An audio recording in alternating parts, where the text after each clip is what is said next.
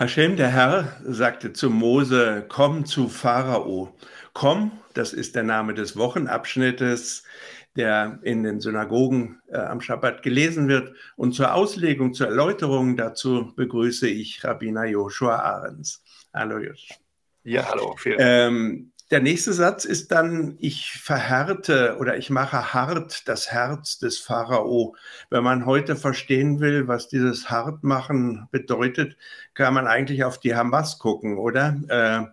Es ist ja unglaublich, wie verhärtet sie ist. Und jetzt haben wir gerade erst wieder von 2 ermordeten Geiseln hören müssen. Einer davon übrigens Deutscher auch, neben Israeli. So ungefähr ist ein hartes Herz, oder? Was meinst du? So ist das, ja. Und auch, es wurde ja vorher schon diskutiert bei uns, bei den mittelalterlichen Kommentatoren. Äh, Kann er denn eigentlich dann was dafür, der Pharao, wenn sein Herz verhärtet wird? Also das heißt, Ja, ist es dann nicht eigentlich Gott? Und die ja, Antwort ist, wenn jemand ganz schlecht und grausam ist und ja. dann vielleicht meint, im letzten Moment kann er sich noch auswinden, da sagt Gott, das geht nicht. Du musst für das, was du gemacht hast, auch die Verantwortung übernehmen. Und Okay. deshalb am Ende muss er eben die Strafe auch dafür bekommen. Und da kann es nicht auf einmal weich werden, das Herz, oder alles ist wieder gut. Ja, So wie wir ja, das eben auch sehen, leider mit so einer Terrororganisation wie Hamas. Man kann jetzt nicht sagen, ja, die haben jetzt so und so viel ermordet und Geisel genommen und so. Jetzt machen wir auf einmal Frieden. Jetzt ist wieder gut. Ja? ja. Das Nein, ist das, was die Weltgemeinschaft ja so gerne hätte. Ja, ja. ja, Aber es hätten wir natürlich alle gern den Frieden, das ist klar, aber es ist nicht realistisch, sondern ja. erstmal muss man ihnen die Möglichkeit nehmen, das nochmal zu machen. Und erst Mhm. dann ist es möglich, dass man Frieden hat. Mhm. Ja, vielen Dank. Das ist ja auch aus dem Mittelalter sehr aktuell ins Heute gesprochen. Ja. Ja. Was hast du dir ausgesucht für deine Erläuterung? Ja, es sind verschiedene Themen tatsächlich. Also ich glaube am Anfang, mir ist es wichtig, nochmal darauf hinzuweisen, weil die Parascha von letzter Woche ist ja auch in gewisser Weise natürlich hier auch mit verbunden. Wir lesen es, es geht um Namen und man kann auch sagen, eigentlich die letzten beiden und die jetzige Parascha sind miteinander verbunden, denn es geht ja in Sefer Shmot um Namen. Und die Namen, die werden natürlich ganz am Anfang von Sefer Shmot, vom zweiten Buch Mose ja genannt. Das ist im Prinzip Jakob und seine Familie, die sich dann in Ägypten niederlassen. Und dann, so hören wir auf einmal, geht es aber um eine anonyme Person. Irgendein Mann, heißt es da, aus dem Stamme Levi, nimmt sich irgendeine Frau und sie haben irgendeinen Sohn. Und dieser Sohn wird dann im Nil ausgesetzt. Und natürlich wissen wir schon, ja, es wird dann eben entsprechend Moses sein. Aber das erfahren wir erst später. Und das ist, glaube ich, eine ganz wichtige Sache. Das Sefer Shmot, warum heißt es dann Buch der Namen, wenn dann auf einmal, kaum haben wir angefangen mit den Namen, schon im zweiten Kapitel es eben auf einmal nicht mehr um Namen geht. Weil wir merken, es hat sich jetzt was geändert. Äh, Die Israeliten kamen als freies Volk oder vielleicht als Familienclan natürlich am Anfang, entwickelten sich zu einem Volk und dann wurden sie Sklaven. Aber als Sklaven hatten sie eben keine Namen mehr. Natürlich hatten sie Namen, aber sie zählten nicht mehr. Es waren eigentlich nur noch Nummern. Es war die Masse von Sklaven, die eben für den Pharao zu arbeiten hat. Und dann ändert sich das aber. Ja? Und es ändert sich in dem Moment, in dem Gott sich mit seinem Namen offenbart. Und das haben wir in der letzten Woche in der Parascha gesehen. Mose fragt eigentlich noch am Ende von Parashat Shmot, also von vor 2 Parashot, äh, jetzt gehe ich doch da zum Pharao, nichts passiert. Wieso machst du das? Die Situation wird noch schlimmer für die Israeliten. Willst du dich über uns lustig machen? Würde ich jetzt einfach mal interpretieren, fragt er da Gott. Und in diesem Moment versteht Gott, dass er eingreifen muss, und zwar direkt eingreifen muss. Bis dahin war er immer Elohim.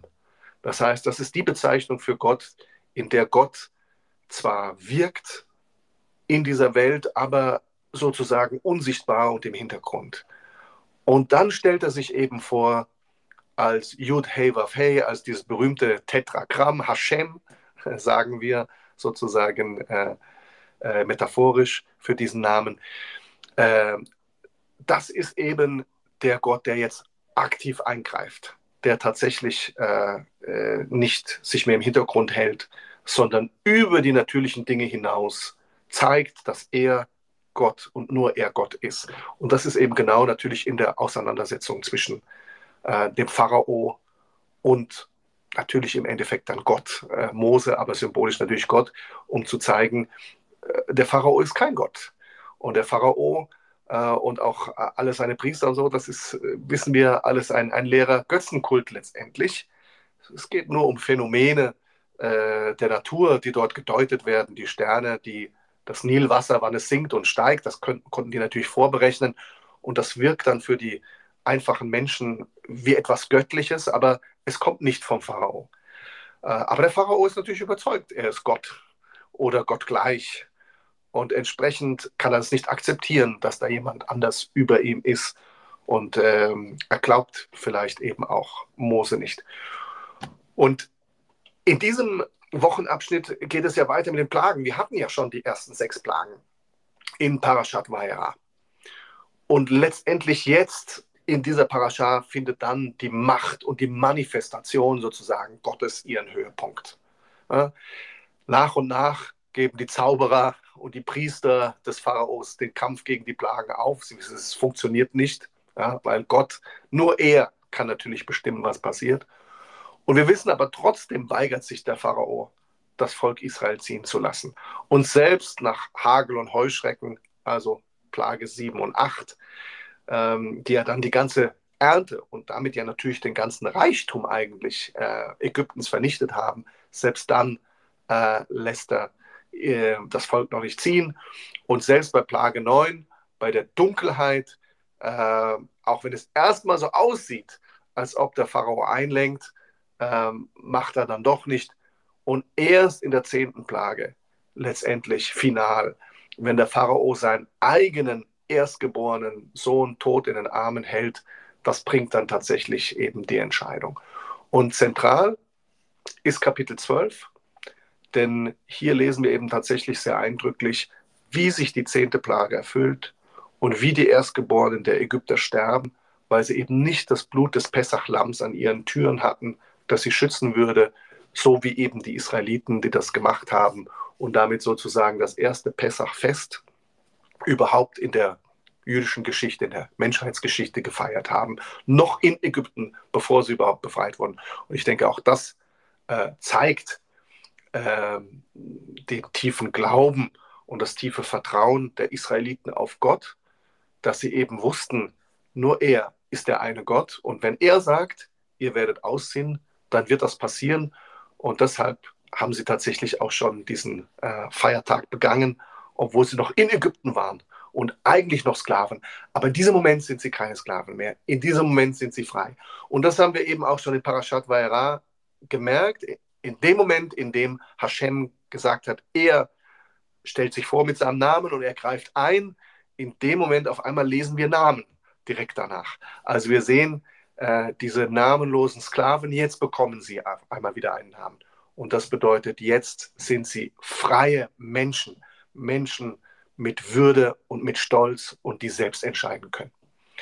Und wir sehen natürlich jetzt eben, wir wissen, wir kennen die Geschichte, das jüdische Volk zieht aus Ägypten in die Freiheit.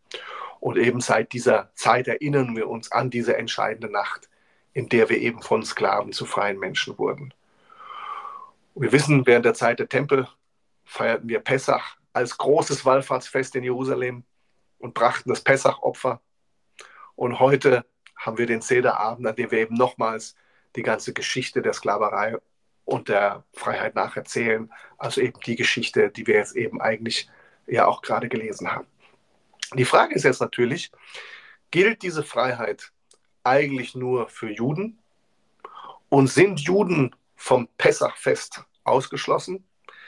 Es heißt dazu in der Torah, Gott sprach zu Mose und Aaron, dies ist die Bedingung des Pessach, kein Fremder darf davon essen. Und jeder für Geld erworbene Knecht eines Mannes, den musst du beschneiden, dann darf er essen. Ein geduldeter Beisach, so ein Tagelöhner, darf nicht davon essen. Also, auf den ersten Blick scheint es hier, dass Pessach, also hier geht es natürlich auch um das Pessachopfer, exklusiv für uns Juden zu sein scheint und dass Fremde explizit ausgegrenzt werden. Also nur wir haben das ja erlebt, klar, das ist richtig, aber deshalb eben darf auch kein anderer an diesem Pessach und damit an dieser Freiheit, an dieser Freiheitsgeschichte teilnehmen. Wichtig ist aber, wir sehen hier, es kommt jetzt das Aber, es geht eben gar nicht so um den Fremden, sondern es geht um den Götzendienst, der vom Pessach ferngehalten werden soll. Und das erklären eben unsere Rabbiner, unter anderem beispielsweise Rabbiner Hirsch. Er sagt eben, wichtig ist, wie wird der Fremde hier bezeichnet in diesen Psukim, in diesen Versen. Und das heißt im Hebräischen Ben Nechar. Und er sagt, es ist eben Ben Nechar und nicht Nochri. Ein Adjektiv oder ein adjektivisches Substantiv, wie er erklärt. Es ist vielmehr ein Abstraktum und bezeichnet überall das unjüdische, heidnische Wesen, das Heidentum, nicht den Heiden. Ja? Ben Nechar ist derjenige, der entweder durch Geburt oder durch das Prinzip seines Wandelns dem Heidentum angehört. Das heißt also, es geht nicht um den Menschen, sondern es geht darum, wer er ist und für was er steht. Und eben folgerichtig ist deshalb jeder ausgeschlossen, dessen Handlungen seinem Vater im Himmel entfremdet sind. Und es ist sowohl ein Nichtjude als auch ein abtrünniger Jude darunter zu verstehen. So erklären es die Rishonim, die mittelalterlichen Kommentatoren und natürlich eben auch später beispielsweise Rabbiner Hirsch und andere. Das heißt also, es geht nicht um einen Ausschluss von Nichtjuden, sondern es geht um den Kontrast zwischen Menschen, die nach Gottes Regeln und Werten vor allem leben und Menschen, die Gott ablehnen.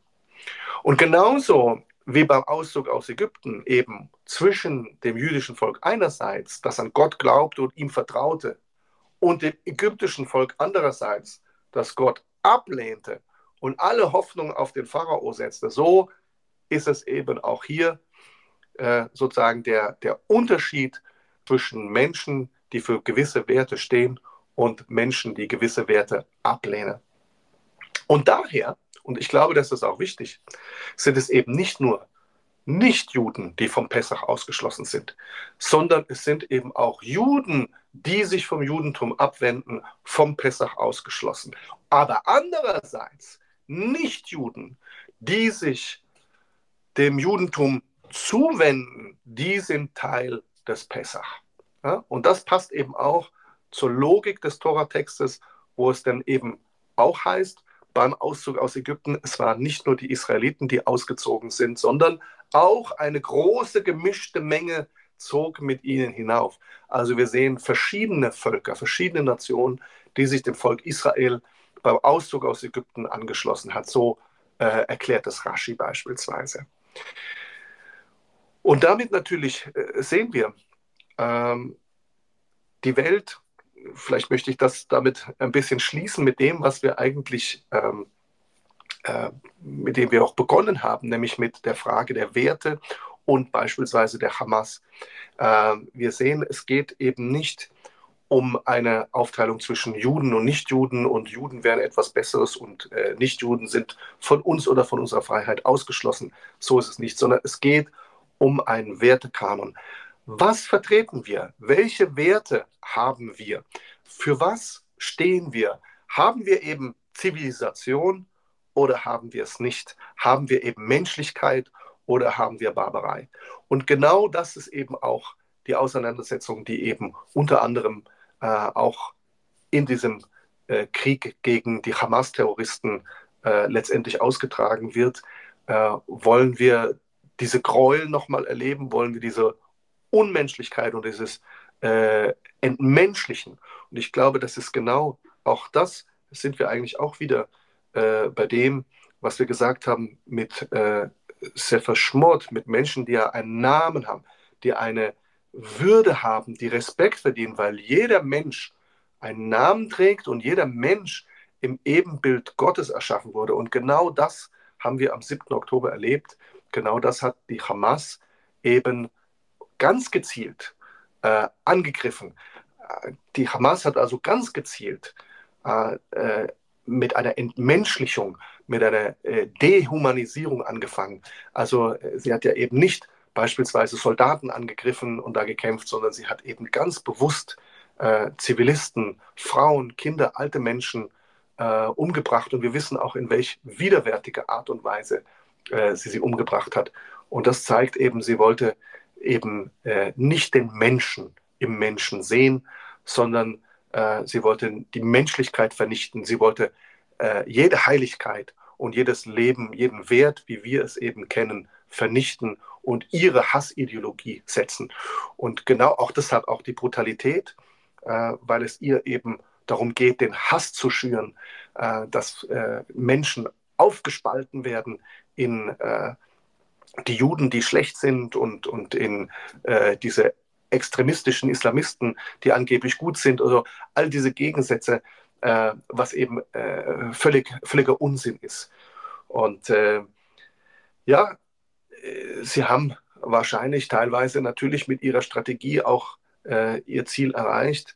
Aber wir dürfen eben nicht schauen, dass sie damit durchkommt und dass sie es schafft, sondern für uns ist es wichtig, dass wir die Menschlichkeit hochhalten, dass wir die Werte hochhalten, dass wir darauf uns besinnen und dass wir hoffen, dass die Geiseln, die auch genommen und verschleppt wurden in den Gazastreifen, dass sie möglichst die noch am Leben sind, befreit werden können und wieder zurückkehren können zu ihren Familien und wieder einen Namen bekommen, der eben so wichtig ist. Denn Namen, wie wir eben jetzt gelesen haben in diesen 3 Pashiot, sind extrem wichtig. Vielleicht bis dahin.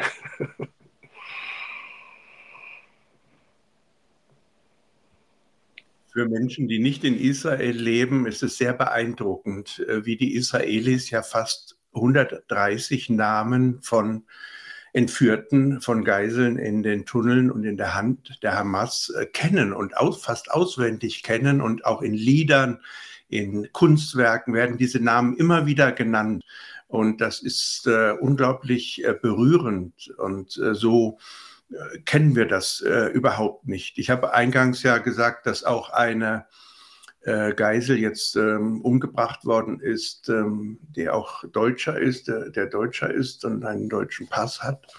Es ist vielleicht für mich traurig persönlich und es ist auch bezeichnend, dass unsere Bundesregierung diesen Namen nicht genannt hat und darauf nicht eingegangen ist. Der Botschafter in Israel, Steffen Seibert, hat es erwähnt, aber in Deutschland wird der Name verschwiegen. Insofern danke ich dir sehr für deine wichtigen Worte und deine Auslegung und wünsche dir und allen Zuschauern Shabbat Shalom. Shabbat Shalom.